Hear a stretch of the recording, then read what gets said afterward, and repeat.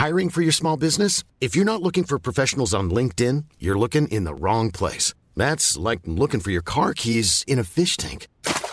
LinkedIn helps you hire professionals you can't find anywhere else, even those who aren't actively searching for a new job but might be open to the perfect role. In a given month, over 70% of LinkedIn users don't even visit other leading job sites. So start looking in the right place. With LinkedIn, you can hire professionals like a professional. Post your free job on linkedin.com/people today. Hey, I'm Ryan Reynolds. Recently, I asked Mint Mobile's legal team if big wireless companies are allowed to raise prices due to inflation. They said yes. And then when I asked if raising prices technically violates those onerous two-year contracts, they said, "What the f*** are you talking about, you insane Hollywood ass?" So to recap, we're cutting the price of Mint Unlimited from $30 a month to just $15 a month. Give it a try at mintmobile.com/switch. $45 up front for 3 months plus taxes and fees. Promo rate for new customers for limited time. Unlimited more than 40 gigabytes per month. Slows full terms at mintmobile.com.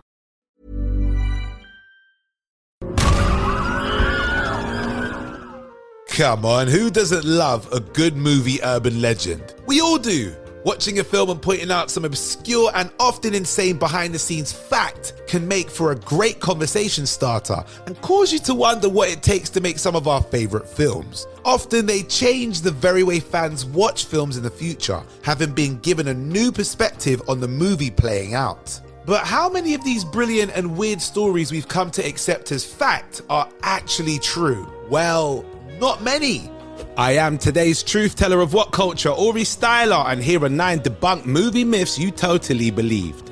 Number 9. There's a ghost in the window. 3 Men and a Baby.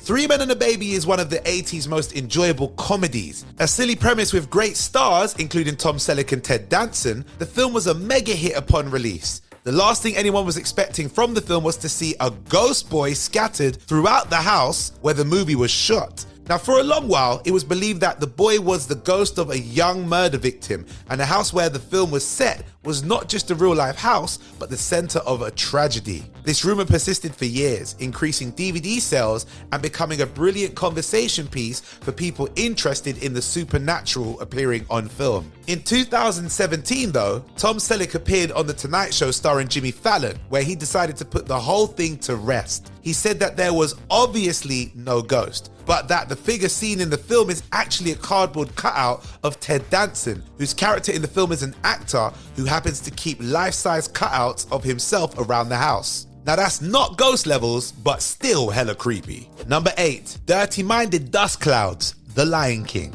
Alright, so this one's a little tough to debunk. For one thing, if you pause The Lion King at the right moment, then it could easily be argued that the dust clouds kicked up by Simba do actually read the word sex. But this simply wasn't intentional and only reads that for a split second. The rest of the time this alleged horny-infused dust hovers in the air, it actually reads SFX. Apparently, this was slipped into the film by the special effects team, who just wanted to give themselves a shout-out. It caused quite the uproar, with religious organization American Life League kickstarting a campaign against Disney's use of sexual messages in their films. Another interesting story about the intricacies of The Lion King comes from the characters Mufasa and Scar, who according to director Rob Mickonoff aren't actually related in the movie. Rather, Scar is a rogue lion who was once close with Mufasa, but in sensing that Mufasa was getting old, decided to swoop in and kill him in hopes of taking his place. Whether this makes Mufasa's fate less traumatizing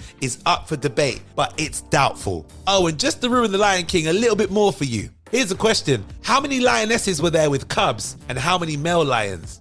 Yeah, let that one breathe for a second, but that's a story for another list. Number 7, an alternate ending, King Kong vs. Godzilla. In 1963's monster horror classic King Kong vs. Godzilla, the two Goliaths battle through Mount Fuji and end up in the Pacific Ocean, where Kong proves victorious in the fight. Emerging from the water with Godzilla nowhere in sight, he starts to swim back to his island home. In a 1960s movie magazine, an article spoke about the film at great length, but incorrectly proclaimed that the Japanese version of the film shows Godzilla coming up victorious against his foe. While several aspects of the Japanese version are different from others, including some changed dialogue, soundtrack switch-ups, and an added earthquake during the final showdown, there is no version of the film in which Godzilla wins. For a long time, this was believed to be true, that an alternate version was out there waiting for the masses to watch. But with the rise of home video and the internet, the myth has been well and truly debunked. Number 6, Munchkin Suicide, The Wizard of Oz. Ooh, this one's dark. This is about as morbid and upsetting as movie myths have ever been. Most urban legends are harmless, behind the scenes fun. But when it comes to The Wizard of Oz, things take a bleak nosedive. The story goes that as Dorothy, the Scarecrow, and the Tin Man are headed down the magical yellow brick road, you can see a shrouded figure in the background. For years, it was believed that it was a Munchkin actor committing suicide on camera, unseen by the cast and crew on set, and left it in the finished movie. If this was remotely true, the observation skills of anybody shooting on the day or the editors in the editing room would have to be trash. Many other rumors have been passed around about the figure, from some claiming it's a wayward stagehand to others saying it was simply something falling from the set. The story persisted for a worryingly long time, and it wasn't until the film came out on Blu-ray that the myth was finally dispelled. As it turns out, it was not a suicidal actor in the background or a member of crew getting in the shot, but a bird the studio had on loan from the Los Angeles Zoo. Now that's what you call tweets getting out of hand. Do you get it? Tweet, because birds. Never mind. Number 5, the big door was big enough. Titanic. This one truly irks me personally. I have stand-up comedy materials with this particular myth in the set, expressing my frustration. The ultimate in modern movie myths. Titanic's big door debate has raged for years. In hopes of ending the argument once and for all, Mythbusters decided to put the situation to the test. What they found was pretty cut and dry. Not only did their experiment show that Jack, played by Leonardo DiCaprio, couldn't get on the door with Rose, played by Kate Winslet, they also showed that the only way the door could possibly stay up was if Rose tied her life jacket under the door to counteract the weight. Director James Cameron turned up for the episode and said the whole thing had been blown way out of proportion. He pointed out that Jack actually tries to get on the door but nearly flips it, so he doesn't try again in order to save Rose. He also said that all of the film's detractors were missing the point and that Jack had to die. In response to the Mythbusters buoyancy test, he said that there would have been no way for Rose or Jack to think that fast given the situation, and that the Mythbusters boys were full of despite his enjoyment doing the show. Personally, to me, I don't care. I still feel there's some way Jack could have survived. It hurts my heart every time I see him sink to the bottom of that ocean. It really does. Number 4, the water is milk. Singing in the Rain. This movie fact is everywhere you look when searching for Singing in the Rain. One of the greatest movie musicals of all time. It is said that milk was added to the water so the titular rain would show up better on camera. Probably not the best for anyone who's lactose intolerant, of course. According to actress Debbie Reynolds, actor and director Gene Kelly, and co-director Stanley Donen, the whole story is a lie. Donen would go to say, and I quote, "When you're shooting rain, it has to be backlit, or you may not see it very well. There have been a lot of stories about how he put milk in the water so you could see the rain. It's not true. You have to put light behind the rain so that the raindrops show. If you put the light in front of the rain, with no light behind it, the rain disappears." End quote. So there you have it. From the man who was there was no singing in the milk, just a lot of heart and a lot of work to make the film come together. Number 3, Steven Spielberg was the director. Poltergeist. Fun fact, I don't do scary movies. Nope, not me. Won't do it. Too scared. Don't want to frighten the pants off me. And I'm not the only one on the team. If you can guess who else at What Culture doesn't like scary films, put it in the comments below and let's see if you know who I'm talking about. With that being said, I've been told Poltergeist is one of the greats of horror, an ageless classic of terror and unsettling imagery. Tobe Hooper is credited as the director of the film, but for a long while it was believed that blockbuster machine Steven Spielberg was behind the horror classic. According to reports, Steven Spielberg's contract with Universal Studios prevented him from directing another film whilst working on E.T. the Extraterrestrial. So in secret, Spielberg took charge of the show on set and gave the directing credit to Hooper.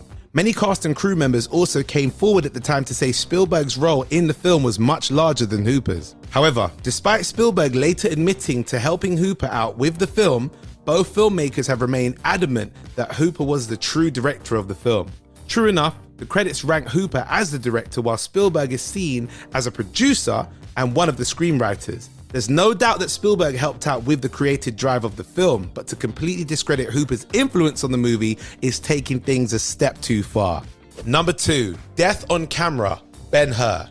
One of the most ambitious historical epics ever made, Ben-Hur starred Charlton Heston and required a massive amount of stunt work to be successfully pulled off. With stunt work comes an awful lot of danger. According to one particularly morbid urban legend, one of the stuntmen involved in Ben-Hur's iconic chariot scene was killed, and the moment of his death was actually left in the finished film despite the wishes of his widow. As the true story goes, no stuntmen were actually killed on set, and there's certainly no evidence of a real-life death shown on screen. The only proof of a death during the film's making came with the sudden heart attack of one of the film's producers. Other than that, no stuntmen or animals were harmed in the making of the movie. And number 1, the first Disney animated movie, Snow White and the Seven Dwarfs. Many people, including once myself, would be quick to tell you that Snow White and the Seven Dwarfs was the first Disney animated movie, but them and I would be technically wrong if we said that. Although it was the first full-length movie, at least by modern movie standards, the Academy Award review of Walt Disney cartoons is actually the first animated feature from Walt Disney. Though both films were released in 1937, the Walt Disney cartoons came out 7 months before Snow White. A collection of 5 Disney shorts, the film clocks in at 42 minutes, whilst the Oscar classifies a feature film as being at least 40 minutes long. Some discredit the film as a feature-length piece because it's made up of previously released material, including The Three Little Pigs and The Tortoise and the Hare, though the Oscars accept it as a movie because of its length, thus beating Snow White to the punch.